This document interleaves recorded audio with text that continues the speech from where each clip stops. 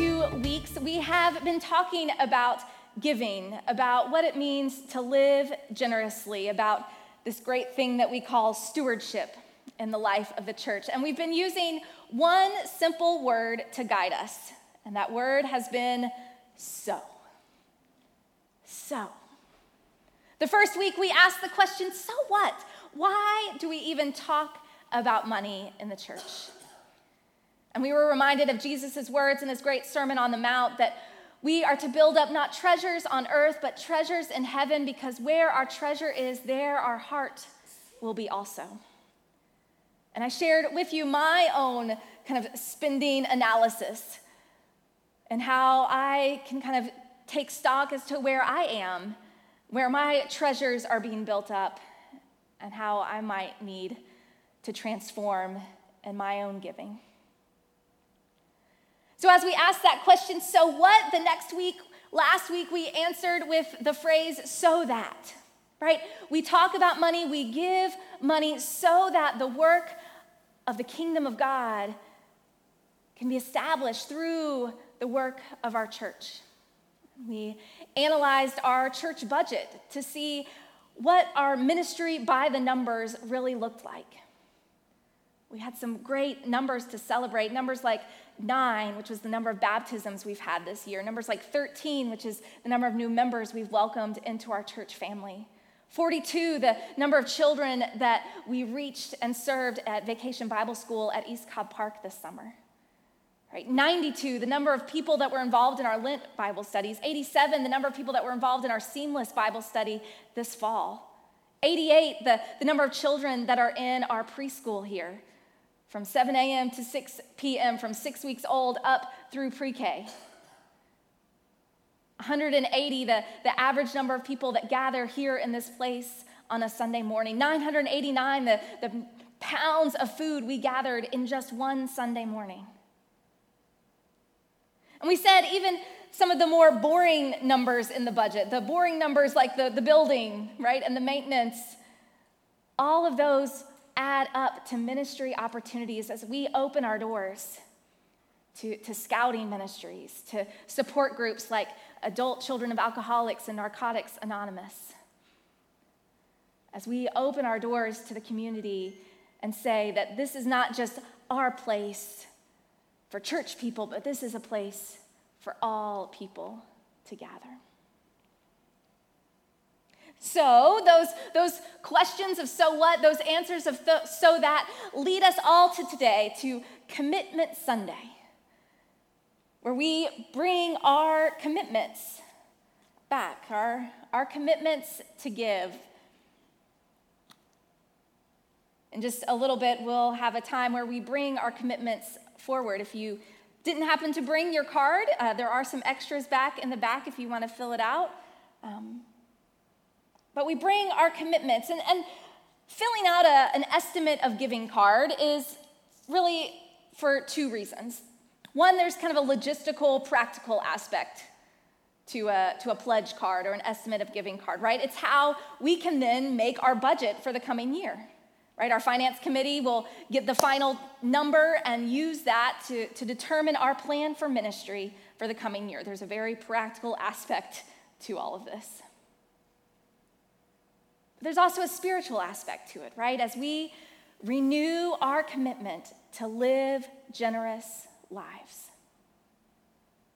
We call this stewardship season, right? And that word steward means that you are a person who manages the property, the resources, the finances of someone else, because we recognize that all that we have is not truly ours, but ultimately belongs to God, and so we must be good stewards of that. Manage it well for God's kingdom, so that the love of God may be seen and known and felt and experienced in this place, in our community, and to the ends of the earth. And all that joins together. Our answers to the question, so what, our fill in the blank that I challenged you to do for I give so that, all of that comes to our final declaration, our proclamation, our celebration today, which is all of this is so cool. It's so cool. You never thought that stewardship season would culminate, right, with declarations of so cool, but it is. It is. And what do I mean by giving and this opportunity to give is so cool? Well, I'm so glad you asked. What do I mean by that? The opportunity to give, to live generously, to be good stewards, to share with others the abundance that we have received, all of that, according to our scripture that we'll look at today, all of that leads to one thing. All of that leads to life. And not just life that allows us to, go through our days, but a godly life, a life that is full of the riches of God's kingdom. The practice of giving, it breathes life into us and sets up a future of abundance, not only for us, but for all those who will come after us. A life of giving, it's the key to contentment, the prescription for prosperity, the drug that cures our despair, the answer to all that causes us anguish. Am I starting to sound like an infomercial yet? Right? For that next get-rich-quick scheme? Well, that's not what we're after, obviously. Although I recognize that there are some televangelists who might sound that way. We're not after the next get-rich-quick scheme. Neither are we after this kind of prosperity gospel that says if you just believe more, your bank account will grow. And when it grows, send it to me so I can buy a plane.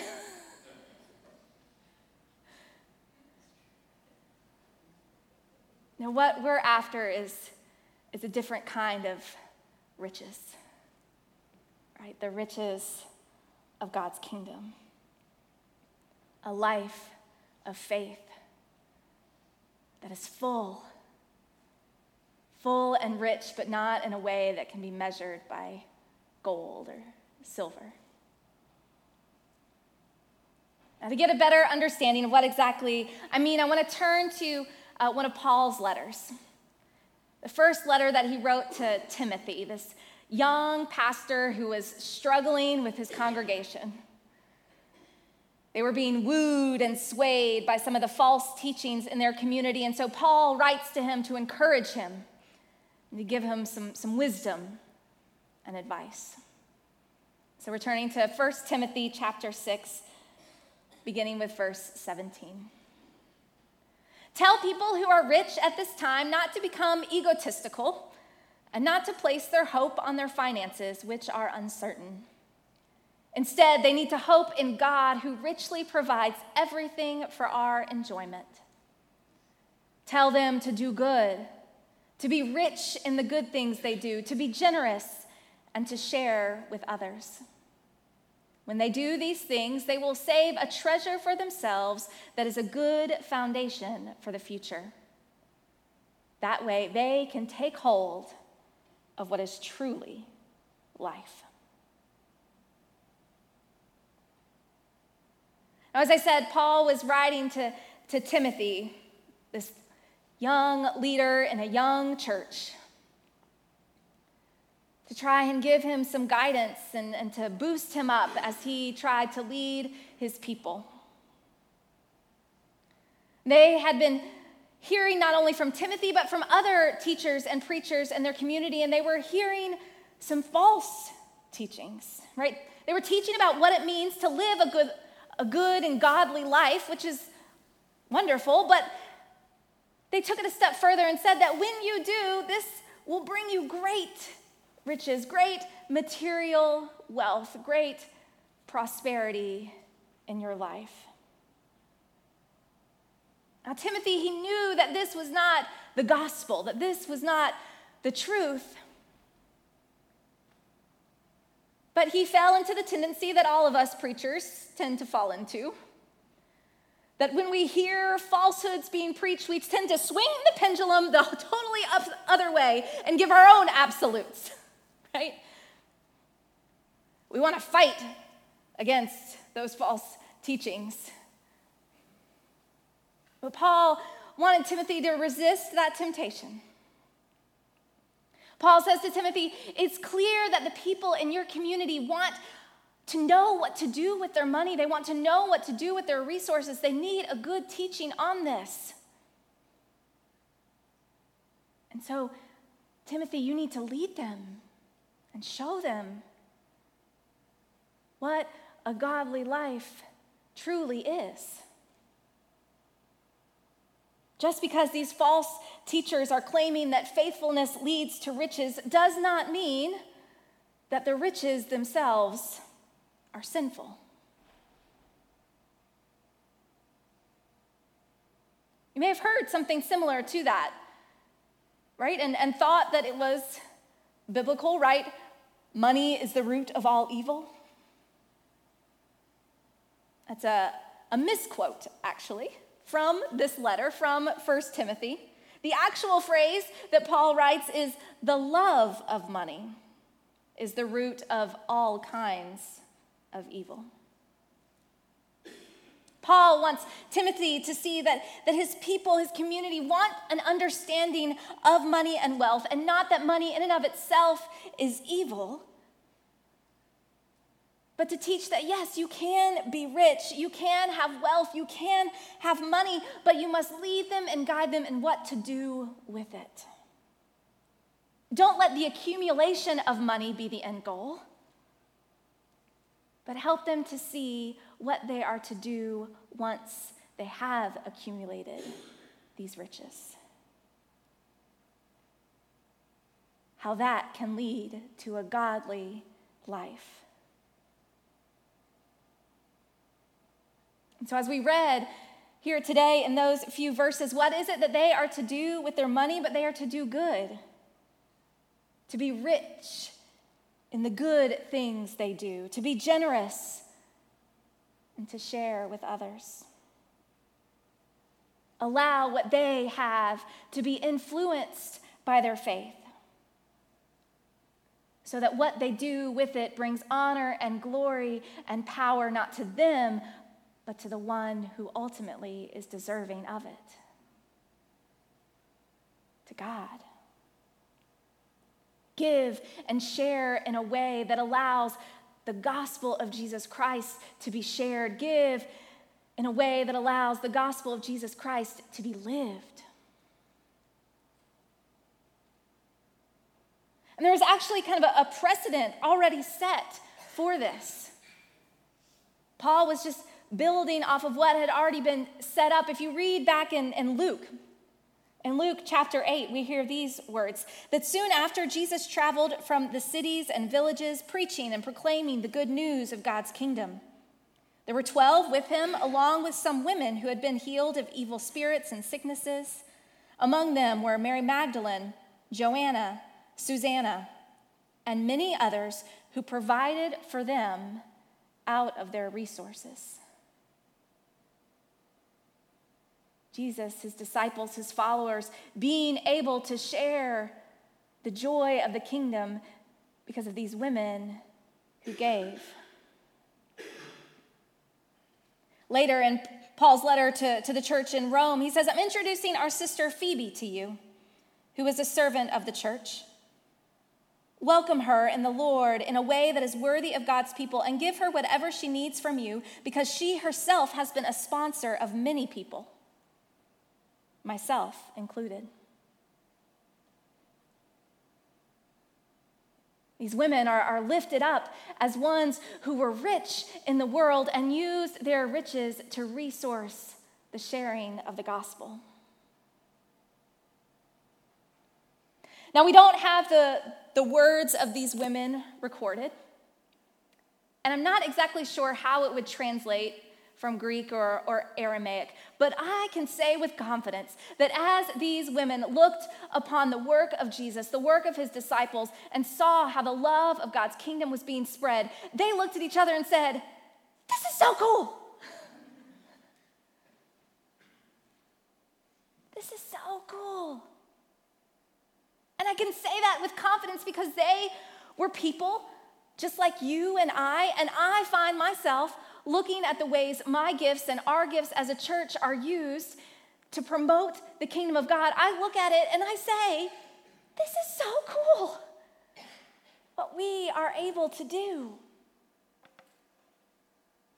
I know I shared with you last week about the ways our budget is organized and how it reflects us sharing the love of the kingdom. I want to share this morning how some special gifts have made a difference in the life of the church. Right? We honor our regular giving as a tithe and offering to the church, but there are some who have an opportunity to go over and above that, especially through legacy giving, right? Being able to set up your estate so that a portion of it comes back to the church. We celebrate that the Lassiter family was able to give a special gift this past year that helped make the new lighting in the sanctuary possible. It wasn't something that was in our regular budget, but we knew that it was something that needed to happen in this space so that we could continue to reach out and be a place of worship and praise and thanksgiving. We also, this past year, had to replace the roof in a section of our building because it was leaking. There was water coming through. One of those unglamorous things, but we were able to do that through an estate gift. That we received a letter from an attorney in Florida who said, Carl Nelson Wood has named you a benefactor in his estate. Mr. Wood hadn't been a part of this congregation for a number of years as he aged, but he had recognized that this congregation made an important impact in his life and that it was making an important impact in the life of this community, and so he named us in his will. Another family, Rico Brandt, her husband recently died and left a memorial gift for us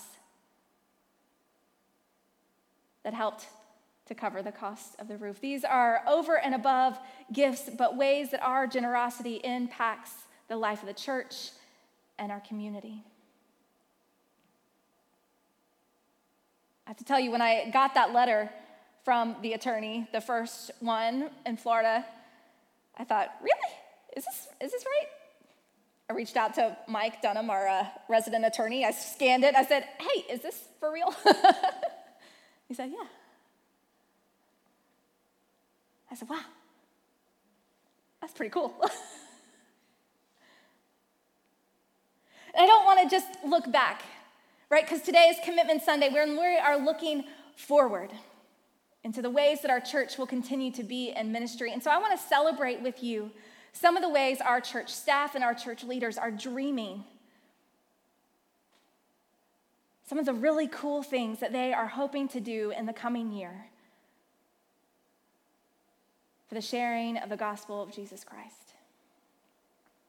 Rebecca McConnell, our children's director, has put into her kind of dream budget this year to really focus in on resourcing and training up parents and grandparents to raise their children in the faith. That we recognize that we maybe get an hour or two every Sunday to build a foundation for faith, but the true foundation of faith comes in the home. And so she's asked for money in her budget to be able to resource parents and grandparents, to bring in a special speaker to have a seminar on what it means to raise up children in the faith. Gary Mack, our youth director, has put into his budget a tutoring program out of our youth house here on site, so that it can be a place for teens to come, to learn, to receive assistance with school, but knowing that doing it here in this place means so much more than that. means having a listening ear that can share the love of God through some tutoring lessons. Jim Perry in our Congregational Care and Discipleship Ministries is looking to build off of that dementia seminar that we held a few months ago to really address some of the issues that are facing our community. Issues like sex trafficking, issues like suicide prevention and awareness, issues like caring for those who are grieving, focusing especially coming up on those that have lost a spouse. How can we as a church be a resource point for people in our community that are facing these real issues?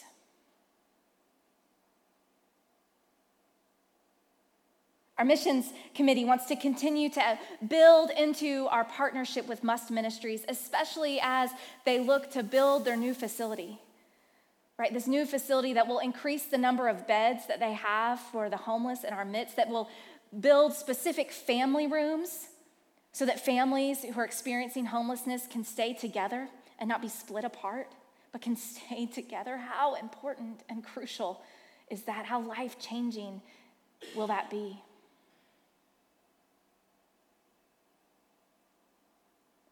And I recognize that in this coming year, it will bring some changes for our church as a whole as we look at the changes that are happening at a church down the street. Powers Ferry United Methodist Church, right down the road from us, voted a few weeks ago to discontinue worship as a church, to close their doors. They can no longer be a church together. And so they will be working with us to come together and be a part of our community of faith here at East Cobb United Methodist Church. We are already in conversation with how to formally welcome them in to our fold. Our trustees are working with them to kind of combine our assets. We recognize that it's a time of grief and loss for them, and we want to surround them in that. And then show them that they can be a part of us and join us in our ministry and mission together.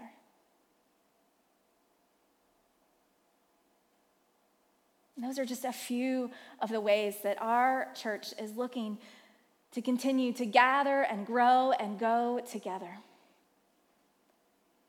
so that we can say what we are doing for the kingdom of God, it is so cool. It's so cool. So in just a minute, the band is going to come back up and lead us in just some music, and you will be invited to bring your estimate of giving cards, your commitment cards, your pledge cards, whatever you want to call them, to bring this symbol of generosity, of commitment up to the front and to lay it at the altar rail. You can pause for a moment of prayer if you wish. But I hope and pray that you will bring your commitments, not with any sense of trepidation or hesitation, and not out of a sense of guilt or shame, and that this is what I'm supposed to be doing, but that you will do so with celebration and with joy at the ways God is working in this place and through us. And so that you can lay it down and say, I am willing to give in this way because it is so cool how the Holy Spirit is going to use it and move through it here at East Cobb United Methodist Church. I'm so excited about who we are as a church and where we are going. I'm excited to do that with all of you. Let us pray. Holy Lord, our God, we seek after life with you, a life that is full of riches and abundance. We know that sometimes our lives can reflect material riches. And that you see that not as an evil, but as an opportunity to proclaim and to live out the riches, not of the world, but of your kingdom. Help us to serve you, to be stewards of all you have given us in ways that share your love and your grace in our community and across the world. Help us to commit to you, to life with you, and that we can be generous in every way, not just with our money, but be generous with our smiles, be generous with our laughter, be generous with our handshakes and with our hugs. Be generous with our words. Be generous with our mercy. Be generous in our offers of forgiveness. May your Holy Spirit work in our lives that we may live generously, just as you have been generous to us. All this we pray in Christ's name.